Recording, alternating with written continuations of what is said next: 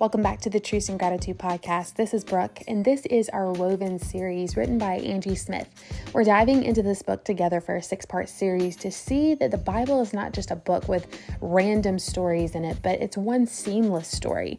It all goes together. And so we're going to dive into this book during our 6-part series, seeing God's love and God's redemption plan played out. So I hope you're ready to dive in. Hey guys, welcome back to the Truth and Gratitude podcast as we are digging into the Woven series by Angie Smith.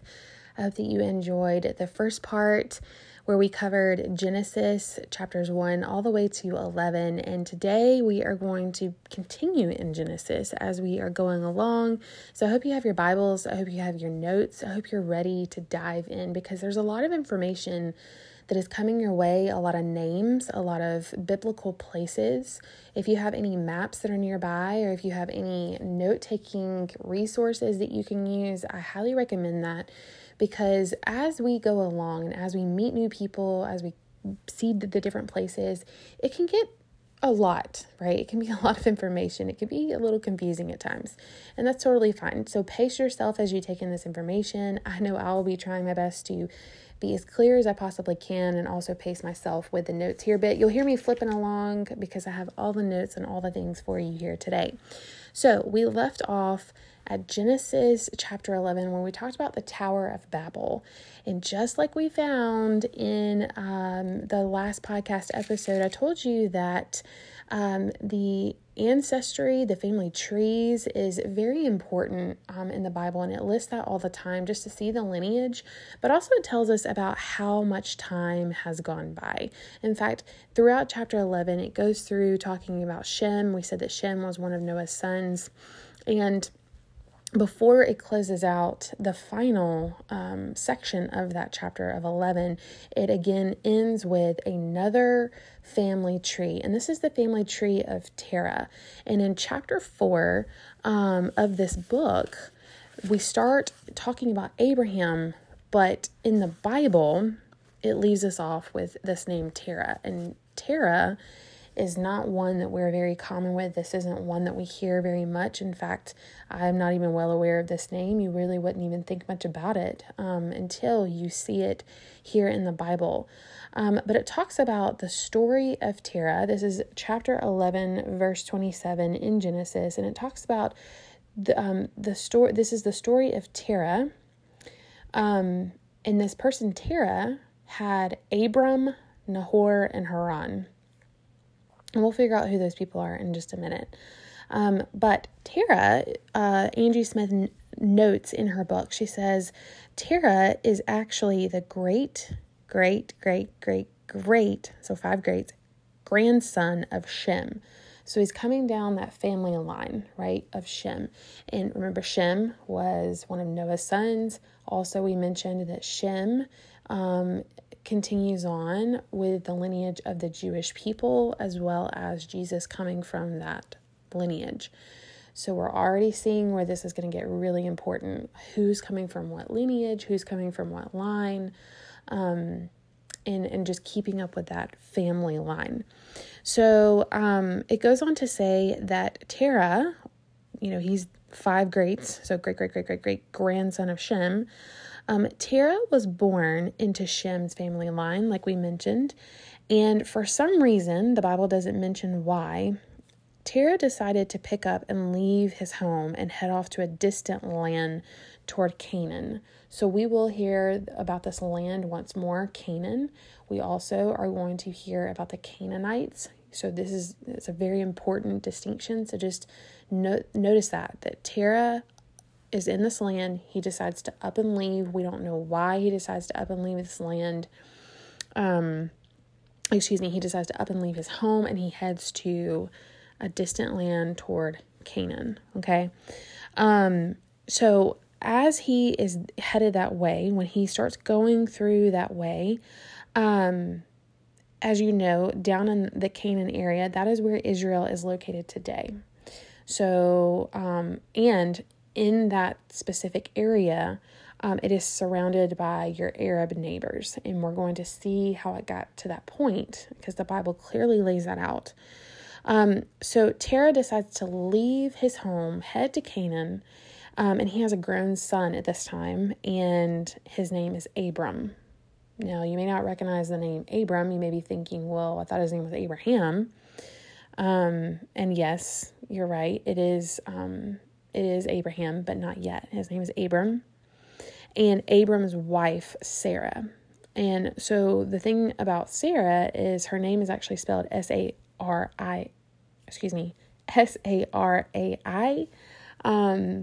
at the time, but she also has a name change as well. And his nephew, Lot, is also coming along with them. So they pick up and they go and they pick up and they head all the way to this area called Canaan. Now, I want you to think about that. When you're heading into a different area, a different territory, you're leaving everything that you may know. You're leaving a people, a community. Tribes and communities were very important during this time. You may be leaving a job. You're leaving a lot of different things and heading off into a distant land. And so they head that way. And when they basically get there, they start their lives there. We end up with hearing in chapter 11, verse 32 in the Bible, it says, Terah lived 205 years and he died in Haran. Okay, so he died in a distant place that was from home. So once Terah has died, we're left with Abram and Sarah, and God comes to Abram, which is pretty cool because at the time, I've read before that Abram did not know of the God that we know of today. He was in a different time. He was in a different culture, probably in a different way of worshiping at the time. But yet God calls on him. And it says in chapter 12 of Genesis, it says, God told Abram, leave your country, your family, and your father's home for a land that I will show you. I'll make you a great nation and bless you. I'll make you famous. You'll be a blessing. I'll bless those who bless you. Those who curse you, I'll curse. All the families of the earth will be blessed through you. So let's just set up the stage here. First of all, Abram and his wife are old. In fact, Abram at the time was around 75 years old, and Sarah was also old as well. And they have made a home in this land. They have their day-to-day activities that they're doing. They have their ways of worshiping and their customs that they have. And here you have God calling on to you, saying, I need you to pick up and I need you to leave. I'm not telling you where you're going. And you're going to leave your family. You're going to take a wife, but you're going to leave your family and you're going to leave your father's home. Now, why is that important? Family was very close together during that time. You stayed with your family. When you died, most of the time you were buried in some of the same areas as your family. So to just pick up and leave your family was a very, very big deal.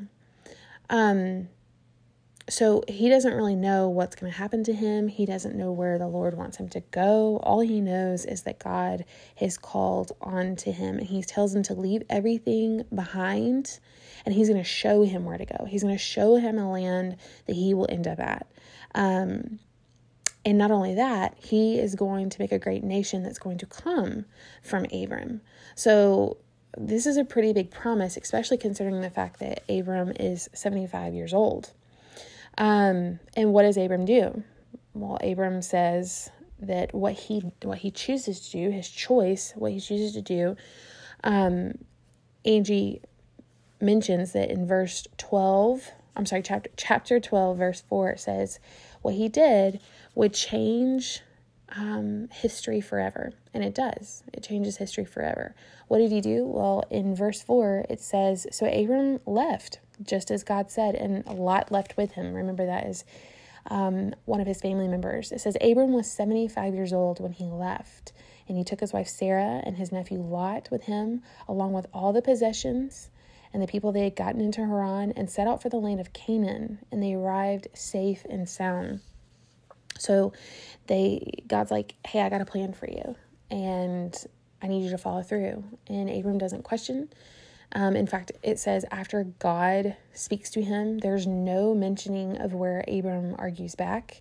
He doesn't say anything against what God has said. It says no. He went. He picked up. She even says in the book, she has so much cheaper in this book. She's like, all right, so I'm dragging my kids. Put on some sunscreen. Here we go. We'll finally get there.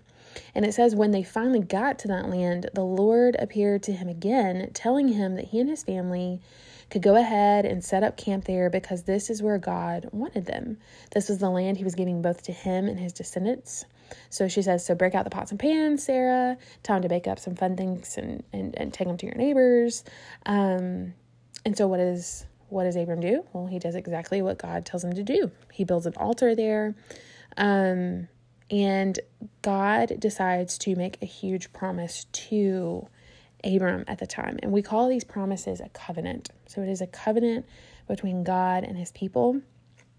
And he makes a covenant with him, letting him know what is going to happen. So before we go any forward, I just want to touch on that verse in chapter 12, verses 2-3, where it says, I'll make you a great nation and bless you. Sometimes in a lot of these verses, what we do is we will apply them to our lives, and we'll speak them into our own lives, and we'll say, okay, this verse means exactly this for me in this time of my life. I don't think there's anything wrong with taking God's word and applying it to our lives. But we do have to understand that this covenant and this promise and this blessing was not spoken in context of our lives. This was spoken in biblical context to Abram, to the people of that time. And so we cannot take verses out of the Bible, out of context, and just start applying those wherever we'd like. We do this a lot, making Pinterest quotes and putting them on our Instagram profiles and all that. And I'm not saying there's anything wrong with that, but I am saying that in order to understand the Bible, in order to understand the promises and the covenants and just the things going on in the Bible, we have to understand the context. So this was a covenant and a promise made to Abram. In fact, when we get to chapter 13, it says that God gives him basically, he tells him, he says, lift up your eyes and look from the place where you are northward and southward and eastward and westward. For all the land that you see, I will give to you and your offspring forever. So he's saying anybody that comes from that line of Abram, they will be blessed. There will be, it'll be a blessing. And not only that, God says, and he mentions to him, he says, I will give to you and your children forever. I'll make your descendants like dust. Counting your descendants will be as impossible as counting the dust of the earth. So he's telling a 75-year-old man, hey, who doesn't have kids, mind you. I don't know if I forgot to mention that or not, but he doesn't even have children. His wife is barren, which means she can't have kids, which during that time was a humiliating thing, that you couldn't give your husband children. But yet God is saying, hey, I'm going to give you kids. And when they come through your family line, there's going to be so many of them. You're not going to be able to count how many come. But you're going to have kids. And he has no kids, like we mentioned. But you're going to have them. And him and his wife are like, how in the world is this going to happen? I don't understand how God will make that happen. In fact, God even tells him, he says, look toward heaven and number the stars, if you're able to number them. Then he said to him, so shall your offspring be. So he's really just saying, I'm going to give you so many children. I'm going to give you a huge nation of people. But not only that, he doesn't leave him hanging there. Angie mentions that God invites Abram into another covenant, another promise, but a ritual, a promise, doing something to represent and to show that he was serious about this, that he really meant what he said. Angie goes on to mention that oftentimes during these days when two people entered into a promise together, the two parties would divide a sacrifice. So she says they would kill some animals, they cut them in half, they do this walking pattern around it, and then they would recite their conditions of the deal. And the only thing about this was that this was a promise that was not meant to be broken. Remember, we talked about sacrifices being a very holy and sacred thing. And so two people coming together, splitting the sacrifice, letting them know, hey, I'm upholding my end of the bargain if you'll uphold your end of the bargain. And so it mentions in the Bible that God made Abram go into a deep sleep.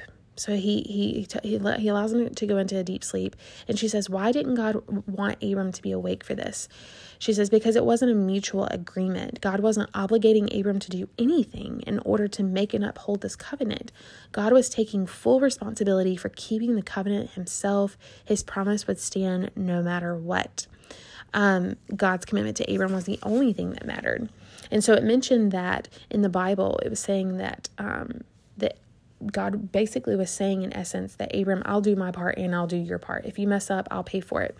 So in short, God would do the doing. All Abram needed to do was to believe. And she mentions, doesn't this sound like the New Testament gospel? Just believe. That's the requirement. The rest is on me. So God continues to tell him, in you, all the families of the earth shall be blessed. This is a covenant together that we will make. So going right along, he gives them this promise just about, you're going to have these offsprings, you're going to have these children.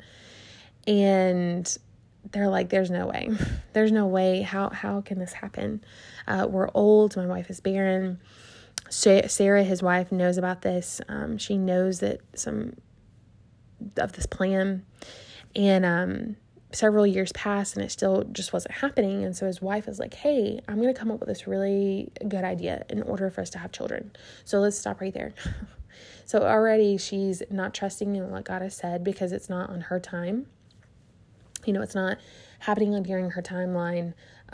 It's not moving fast enough. And so she's like, hey, I'm going to play God and I'm going to come up with this idea on how we can basically help God out, which by the way, we don't need to help God out. God's got it all figured out. But she decides to take her handmaid, basically the lady that traveled with her.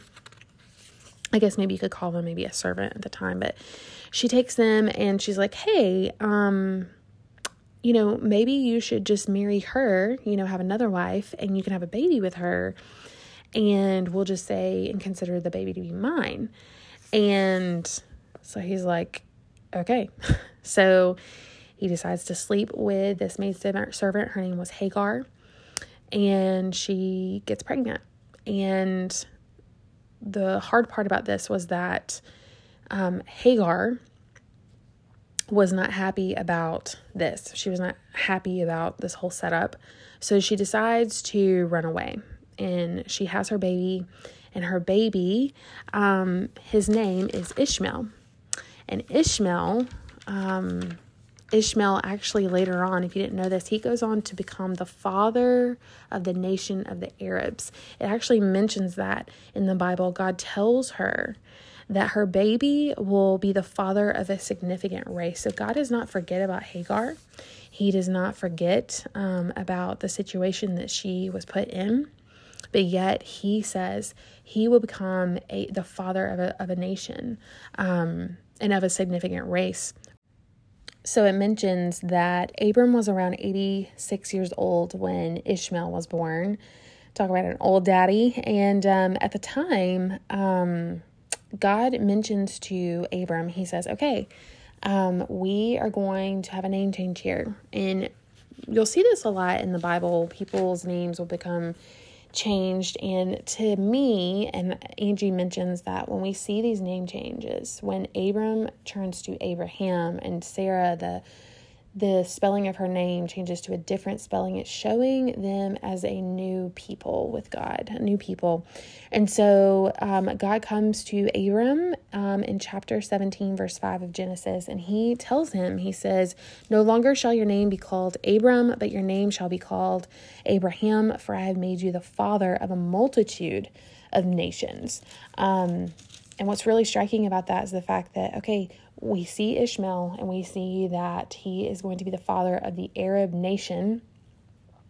And then we're about to meet the next son, and he is not the father of the Arab nation. And so here you have Abraham, who God has called, but yet you've got two children who are following two different beliefs here. And so we see that, or we're going to see that played out here pretty soon. So after he has this name change, it changes Abram to Abraham. So Abram meant noble father, and Abraham means the father of nations. And so Sarah's name change, so she had it spelled Sarai, and then it changes to Sarah. Basically, Sarah, that first spelling, it would kind of be the word, Angie mentions princess. And then Angie writes that the new spelling would mean a princess to many. And she says it's because this covenant he was making with them would change not only human history, but also the human heart. And it would start by changing these two people. The change of name signified that God, by keeping his promise to them, was making them entirely new people, the people he'd always known they would become. So what comes after this? Circumcision.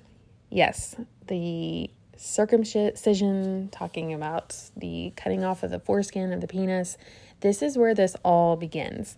Now, going back to our first podcast episode, if you do not understand certain things in scripture and why things are done, if this right here, you're mind blown by this is where it started and you want to know why, we have not even touched the surface, below the surface of some things where you're going to be like, what is this?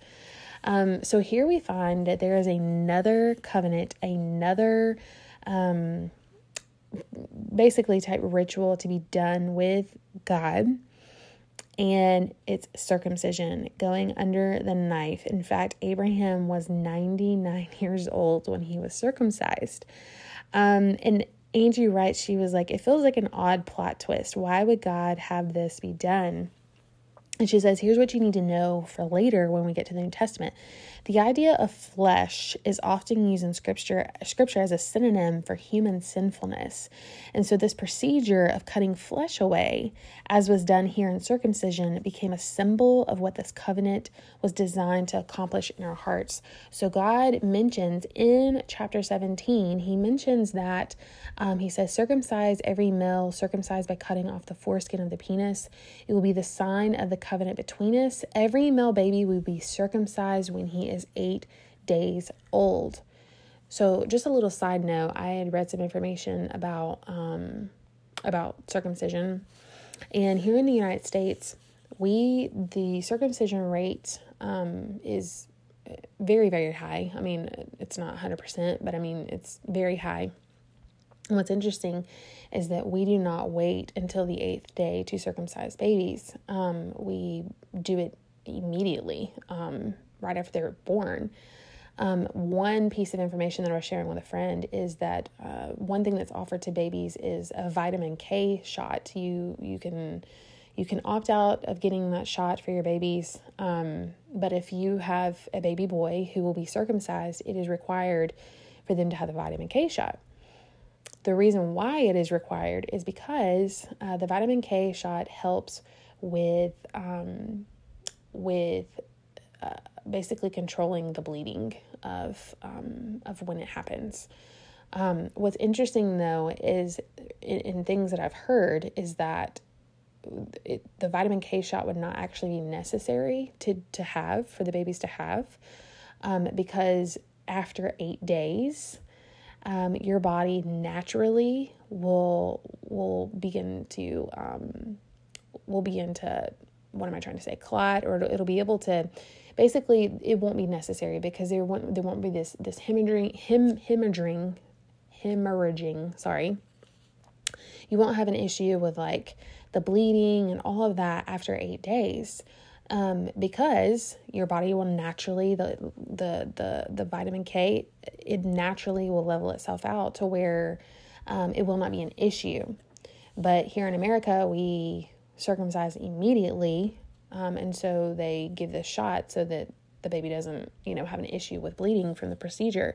But I just think it's so awesome that like God knows exactly what he's doing. He's designed our bodies, and it shows it right here in scripture, the proof of that, because it says every male baby will be circumcised when he is 8 days old. Well, I wonder why 8 days, Well, we find it right there in science that they wait 8 days so that they don't have an issue with the bleeding, and they're able to do that. So it actually says that generation after generation will receive this procedure. It includes house-born slaves and slaves bought from outsiders who are not blood kin. It says, make sure you circumcise both your own children and anyone brought in from the outside. That way, my covenant will be cut into your body, a permanent mark of my permanent covenant. An uncircumcised male, one who has not had the foreskin of his penis cut off, will be cut off from his people. He has broken my covenant. So just a heads up. And I didn't think that we would be discussing this on the podcast episode, but just a heads up, this is the Old Testament covenant.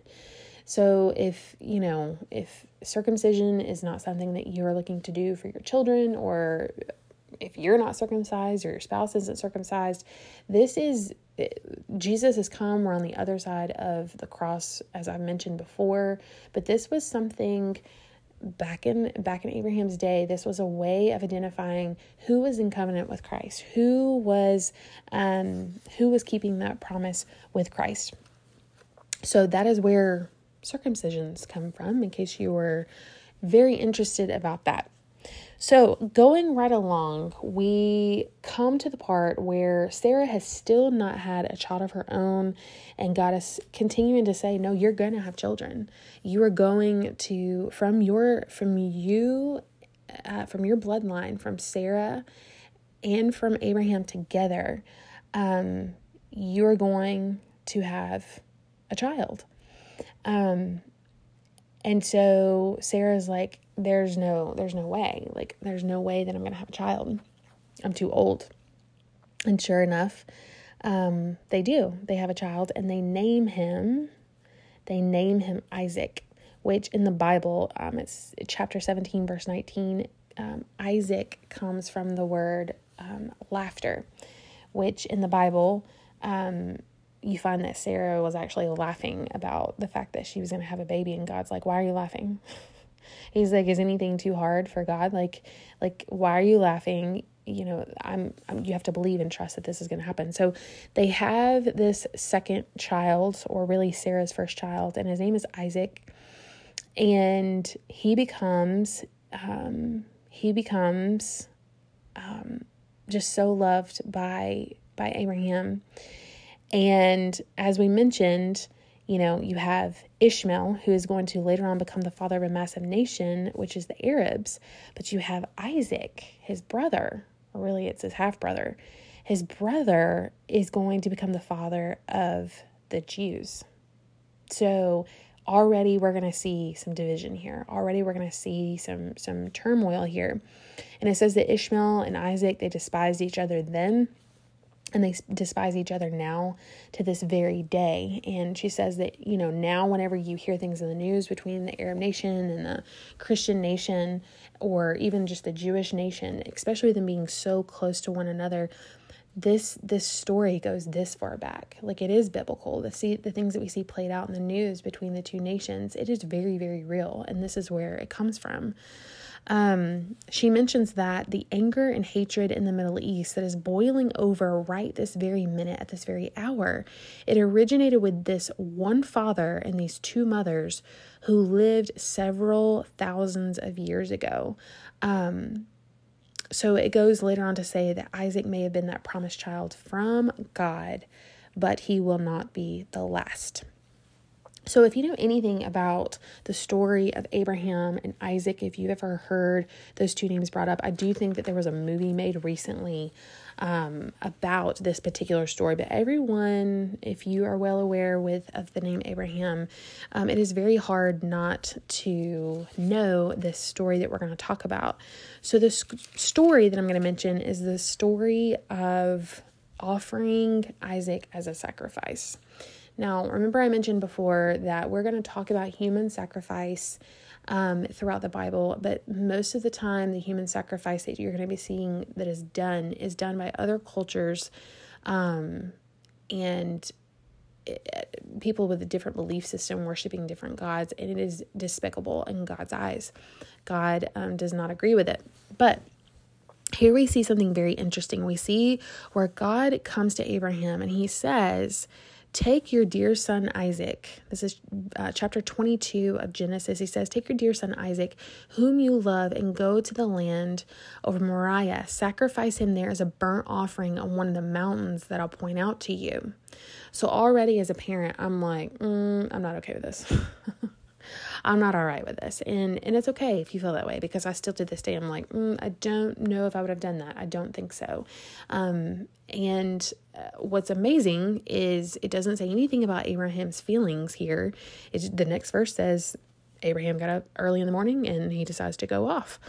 To me, I would have a really, really hard time doing that, going and offering my child, one that I've waited all of my life for. Like, people say that, but literally he waited eternity to have his child, this child from his wife, whom that he loved very, very much. And God is saying, all right, I want you to go and I want you to make him a sacrifice. I just wonder what that would have felt like. Angie speaks to this. She says that there is a difference between tempting and testing. And here we see in this chapter that God is testing Abraham. He's not tempting. So testing, she says, is putting us into situations where we're set up to honor him. It's where we exercise our faith and he gives us the opportunity to succeed and to make us better.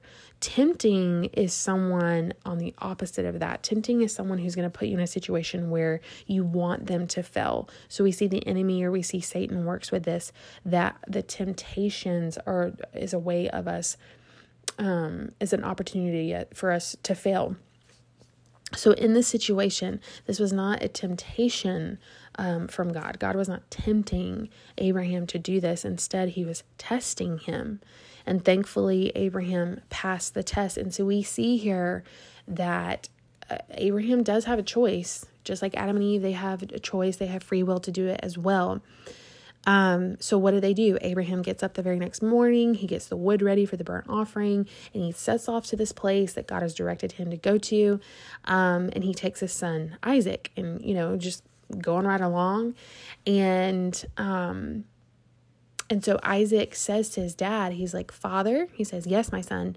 He says, we have flint and wood, but where's the sheep for the burnt offering? So you got to understand that most of the time they were offering animals with no blemish to God as their sacrifice, but yet they have no animal. So it's like, where is the offering that we're going to have for that day? And Angie mentions, she says, Abraham was obedient to a situation that made absolutely no sense to him because he trusted God more than he could see with his own eyes. And what amazing faith. That's why we say Abraham has such great faith, because he was going right along with God.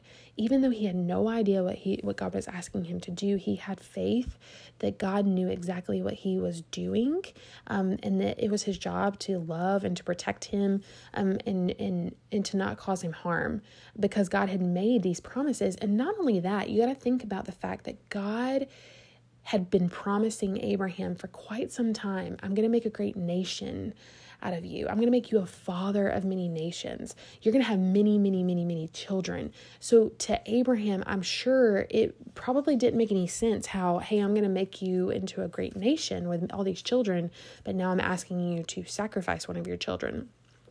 I'm sure that was very that was very maybe odd or even eye-opening for Abraham. But this is where we see where it plays out. Abraham said, "Son, God will see to it that there's a sheep for the burnt offering." And they kept on walking together. So we see here that Abram very plainly is saying, hey, I think God's going to provide the sheep. God is, even though God had told Abraham, hey, you're going to sacrifice your son as a burnt offering, Abraham is saying, hey, I think that God will provide a sheep. Hold on to that word sheep, because we're going to see what happens. God will provide a sheep or a lamb for the burnt offering, and they kept on walking.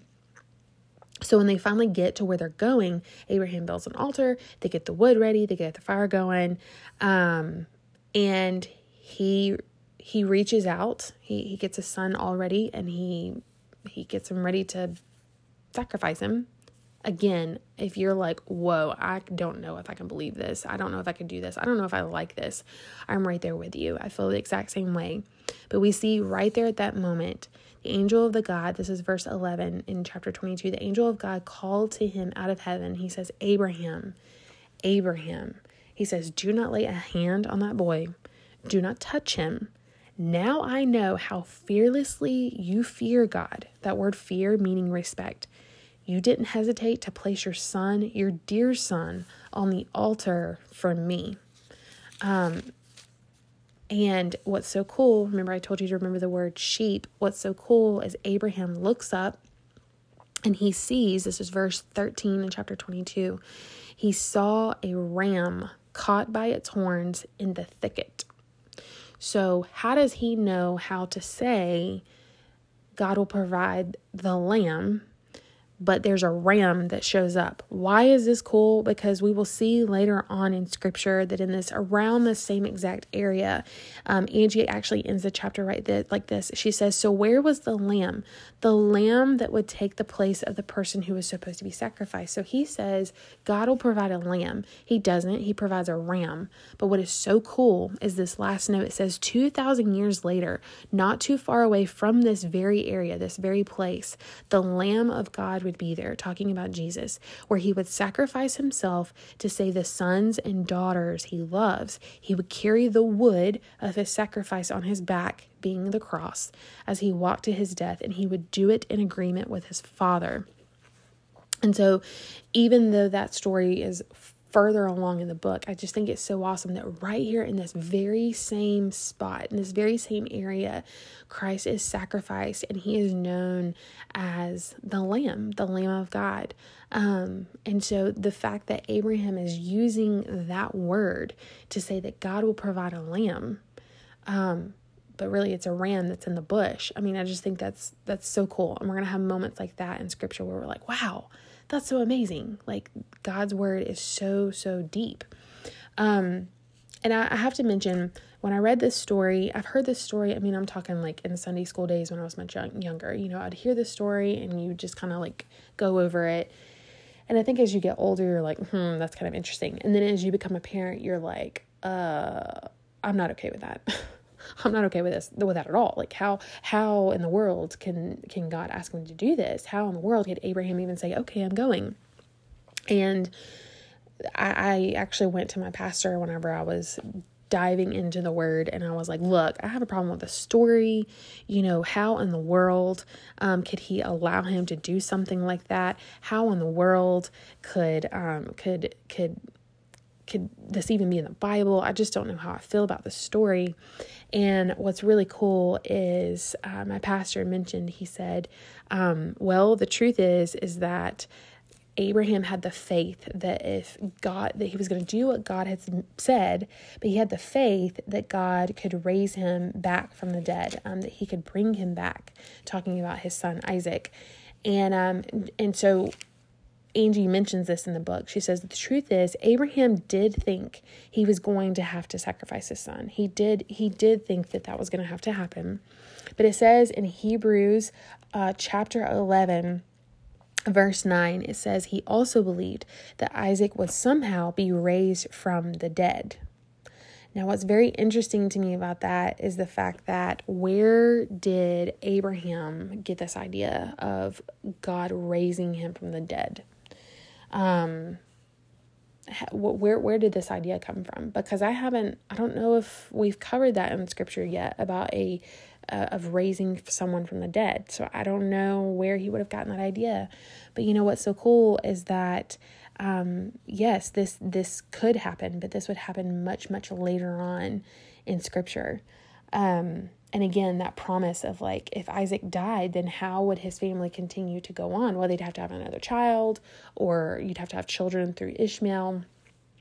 And that is not what God said. God said, you will have many, many children and a great nation coming from you and from Sarah together. And so here we see that Isaac is not sacrificed. And God is very pleased with Abraham's faith. And because of that, a great nation does come from Abraham's line. And we're going to see how that plays out in the next chapter.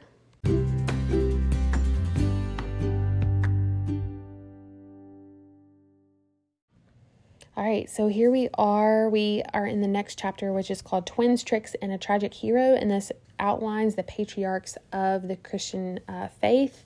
And so one thing that I forgot to mention that's a really cool fact is in the story of Abraham and Isaac, when God is telling Abraham to go and to offer his son as a sacrifice, he mentions the love, the love that he has for his son between Abraham and Isaac.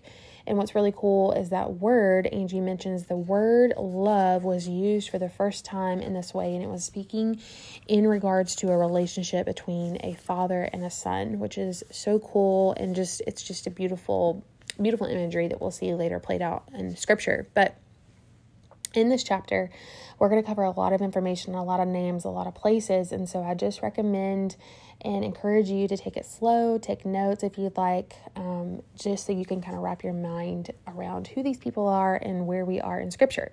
So here we are, we're in chapter 25 of Genesis. And by the time that we are done with this podcast episode, we will have flown through all of Genesis and we'll be done with Genesis.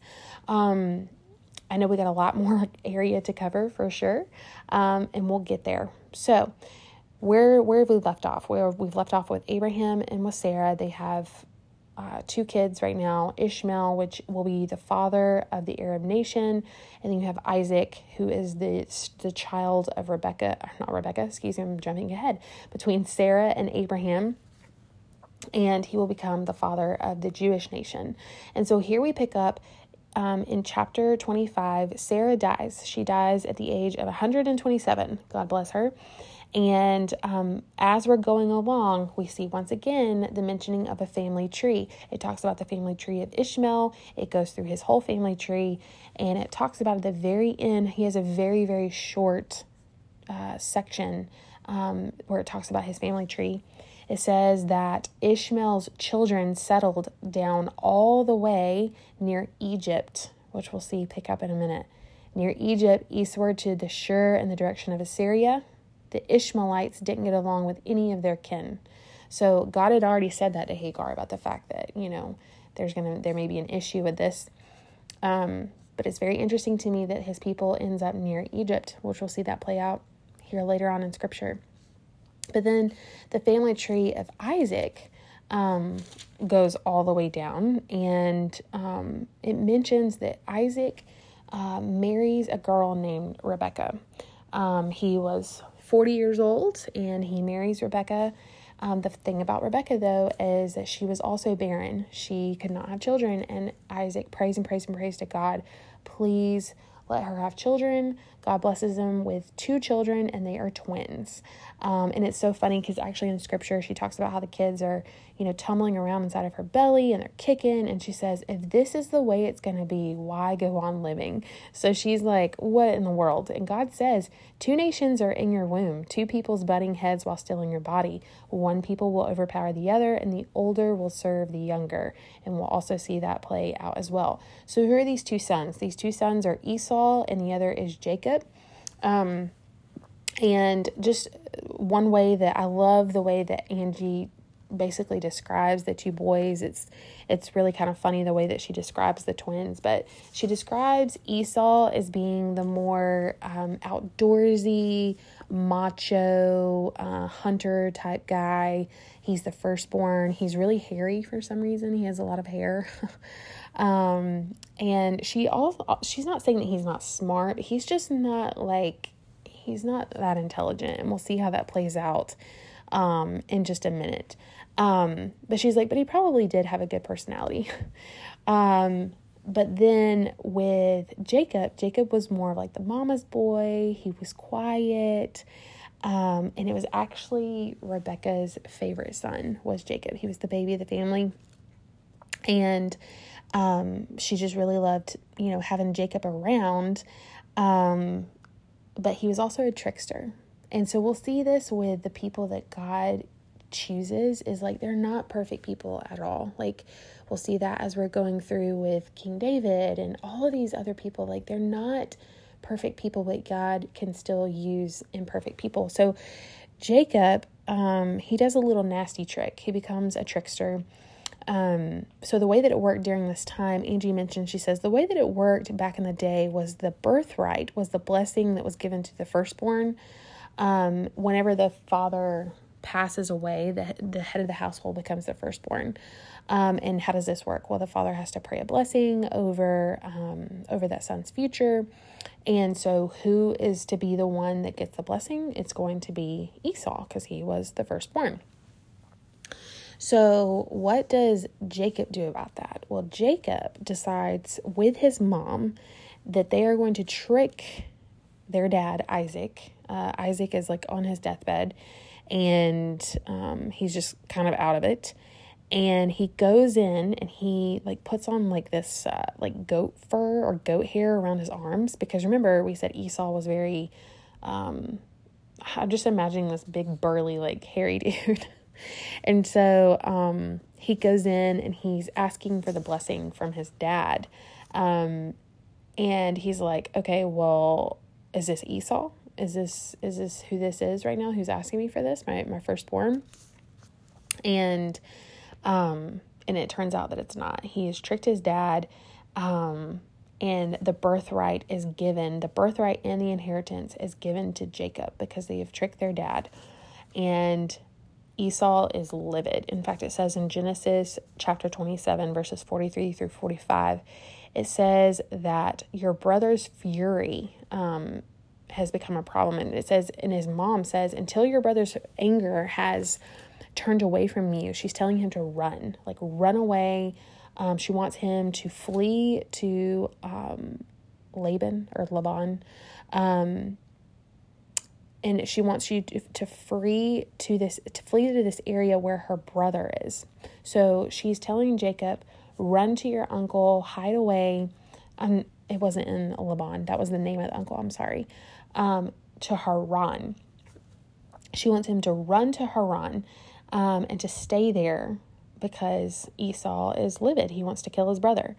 He's very, very angry about this because he has stolen the birthright. He has stolen the inheritance that was supposed to be given to him. I'd be upset about that too. So the trickster ends up getting tricked though. Okay. So he flees, he runs away. Jacob does. And when he flees and runs away, he meets this really pretty girl named Rachel. You may have heard this story before. He meets this really beautiful girl named Rachel, and he's like, I want to marry her. And the uncle of Rachel tricks Jacob, just like Rebecca tricked her own husband, right? The uncle's like, hey, you can marry Rachel. You're going to have to work for it. You're going to have to work for her. So he works all this time, and when it comes to the wedding day, he doesn't realize that he's actually given Leah, which was his other daughter. And apparently she wasn't as pretty. And so he's tricked. I can't remember why he was given Leah. I can't remember if she was barren too. Let me see if I can find that in scripture. I can't remember if she was barren too, but Basically, she was not going to be married. And this uncle did not want to have to deal with the fact that, that she would never be married. So what happens? Well, what happens is he is like, hey, this is not what I signed up for. I didn't work all of this time to be given the daughter that I didn't want. I wanted Rachel. I didn't want Leah. And so the uncle's like, okay, well, you can also have her as well, but you need to continue to work for me. You have to work 7 years. He doesn't have to wait the entire 7 years to get to marry Rachel. But he has to work another 7 years in order to get to marry Rachel. And the thing about that was, as you probably have noticed, the pattern here, he marries Rachel, she's barren. She can't have kids. So here he is. He has 2 wives. He has Leah and he has Rachel. One of them, the one that he really loves truly, can't have kids, but Leah can. So what happens? Well, him and Leah have 4 sons. They end up having 4 children together, and Rachel is not happy about this. Rachel is really upset with the fact that she can't have kids, but yet this other wife can. This is just a whole... you'll find in the Bible, this is just a very hairy situation. There's all these relationships that happen. There's all of these, like if we had a map of like just lines that we could trace all these people to, I mean, it would just be a complete crazy mess that's really hard to wrap our minds around. But the biggest thing is the fact that Rachel's barren, and Leah was hated. She was the wife that he didn't want. But yet, and Leah's really upset about that, but yet Leah is given children, and Rachel cries out when she sees this. And in Genesis chapter 30, verse 1, Rachel saw that she bore Jacob no children. Remember, we said that not being able to have children was a humiliation. And it says she envied her sister. I mean, could you imagine watching your sister get to have all these children with your husband? And she says, in that verse, she said to Jacob, give me children or I shall die. Like, she's really being very dramatic about this. And so what happens? Well, later on in the Bible, it says God remembered Rachel and he decided to give her children. It says that you may have heard of Joseph, the one of the coat of many colors. And he is actually the 11th boy. He will be the child that is given to Rachel. So between Leah and Rachel, they have all these children, all God's children.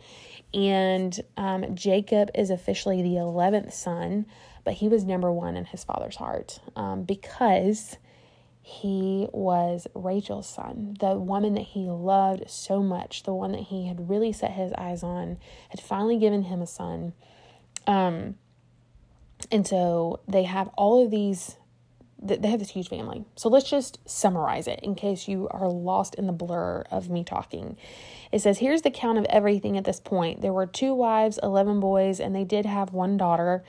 The fact is that Jacob's footprint was taking up a lot of space now on Laban's property. So here they are. Remember, he's run away from his home because he has deceived his dad. He's tricked his dad. He's tricked his brother. He can't go back home because his brother Esau wants to let him have it. But the thing is like he's got all these children. He's got He's got these 2 wives. They've got all of this stuff going on, and they're not even living on property that was given to them. They're living on his uncle's property.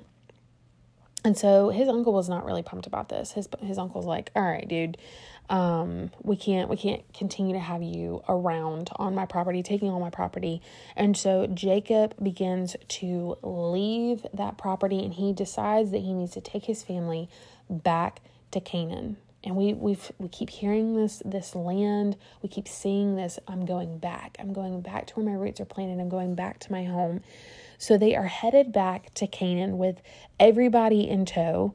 And the problem is that Esau, the brother, the one that was out for him, he is closing in on Jacob, and he wasn't coming alone. He had a lot of people with him as well. And so you can just imagine. You can imagine that this is not going to be good.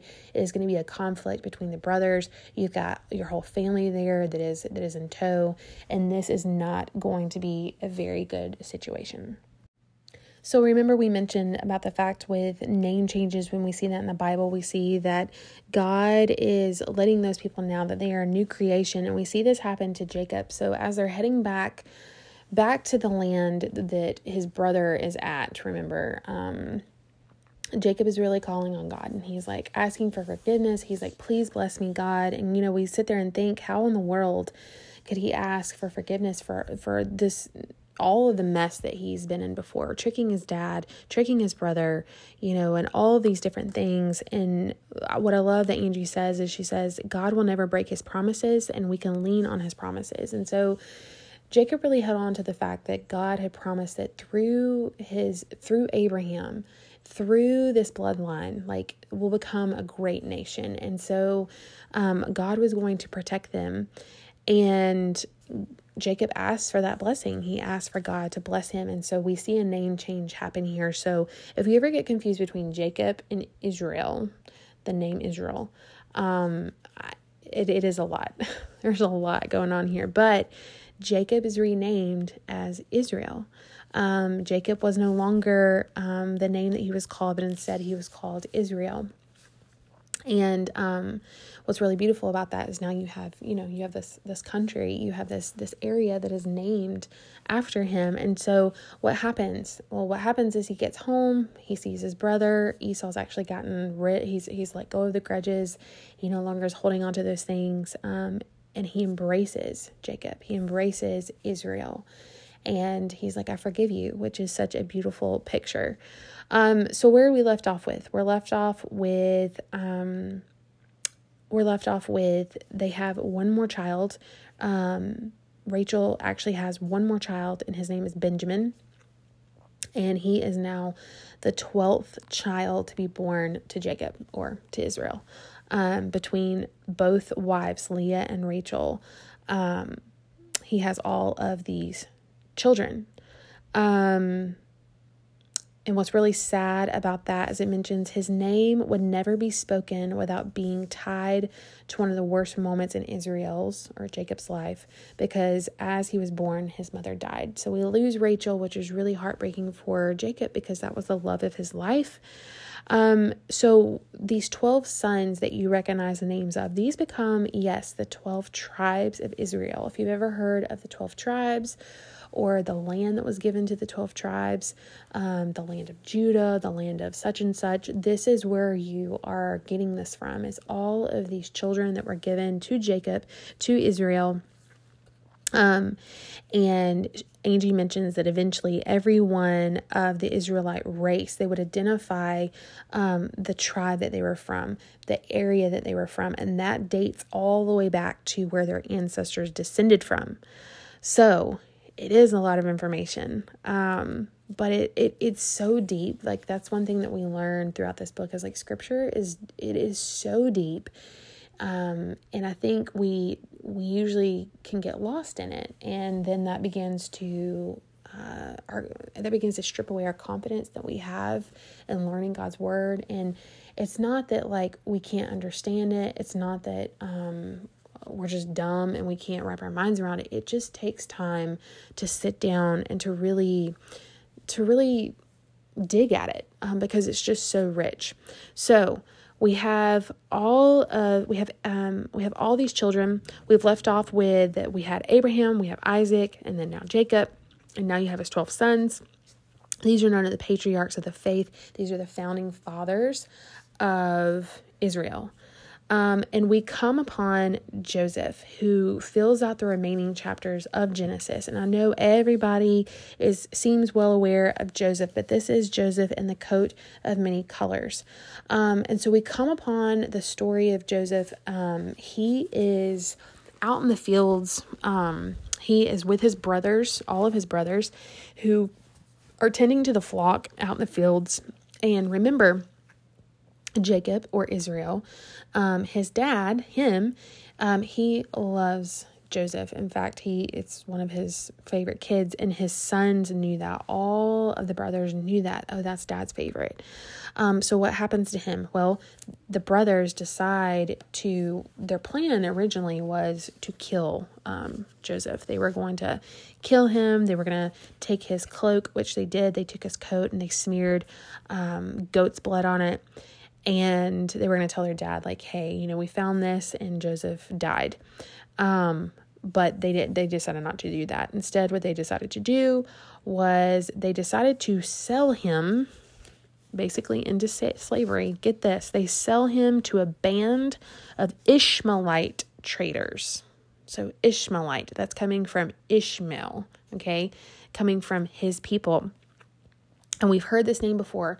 Let me remind you who Ishmael was. He is the father of the Arab nation. And if you remember in scripture, we heard that his people, the people of Ishmael, ended up in the area of Egypt. Okay, so that is where Joseph is headed to. He has been sold to people that are headed to that area, to an Arab nation. And this right here opens up the door for him. If you remember, they take him as a slave.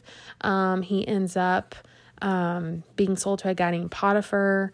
Potiphar's wife accuses Joseph of raping her. He gets thrown into prison, but then Joseph can interpret all these dreams. There's a lot, and it is your duty to go back and read all this.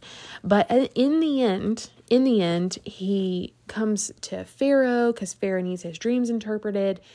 And at the very end, the biggest plot twist that we can find is that Joseph ends up being made second in command over all of Egypt.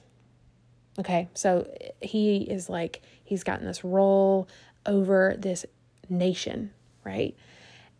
Completely far off from his land, completely far off from his dad, completely far off from his brothers, far from everything that he knows. And he's relocated to this area. And what's so crazy is God places him in Egypt at the perfect time. Why was he placed there at the perfect time? Well, if you know the rest of the story about Joseph and his brothers, what happens is there is going to be a large famine that takes over the land. And Joseph has done a great job basically storing up food, storing up grain, because he knows that a famine is coming.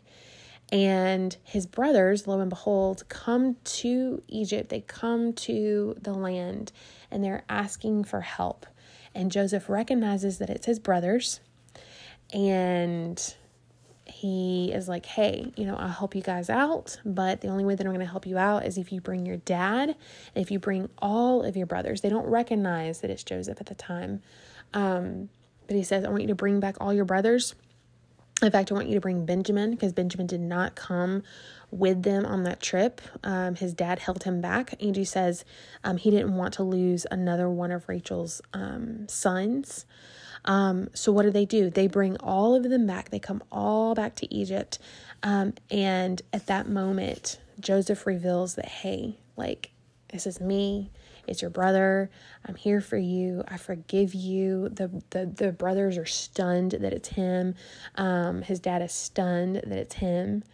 And you see this beautiful picture of forgiveness. And it says, when they got back to Egypt, Joseph arranged for them to be brought back to the house. It scared all of them to death. He asked them if their father was alive. They told him that he was. Joseph locked eyes with Benjamin, his brother, and he was so overcome with emotion that he had to leave the room to compose himself. And then at the very end, he he takes them in, and we see that he is being so kind to what was at once felt like it was their enemies. And he tells them, I'm Joseph, I'm your brother. And it shocks them. And I love how she wraps up the rest of this chapter. It says, this man in power, the one who held their fate in his hands, was their flesh and blood. The one they were so jealous of, the one they'd sent away as a slave, now had them at his mercy. But Joseph wasn't seeking revenge.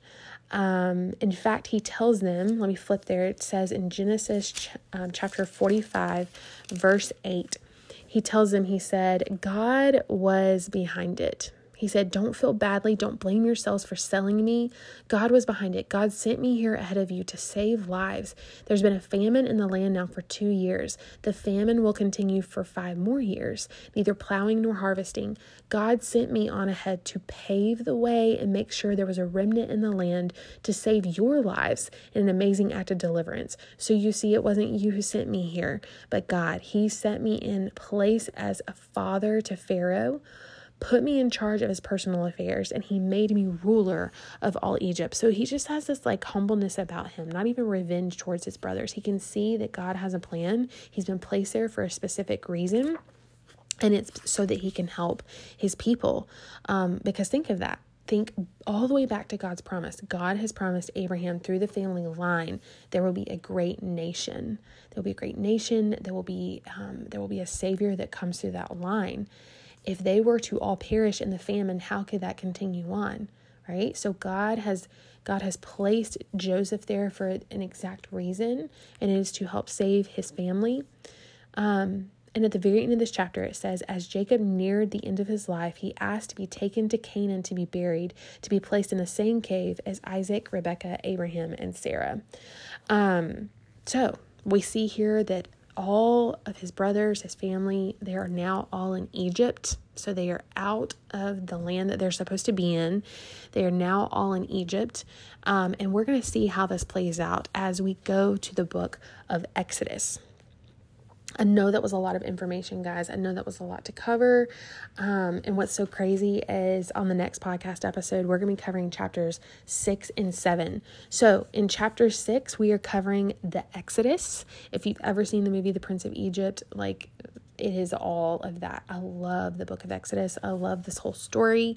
And then chapter 7 is going to be about the wilderness years. So after the people leave Egypt, what happens to them then? There's so much beautiful imagery. There's so much depth to these next few chapters that we're going to cover. So take it slow, take your notes. Let me know if there's anything that you found interesting. Make sure you share this podcast episode with someone if you found it to be interesting. I hope that your brain is not fried. Mine is just a little bit, but that's okay. So guys, continue to stay tuned in as we cover the rest of this book, Woven by Angie Smith. As always, guys, continue to be raw, be authentic, and be you.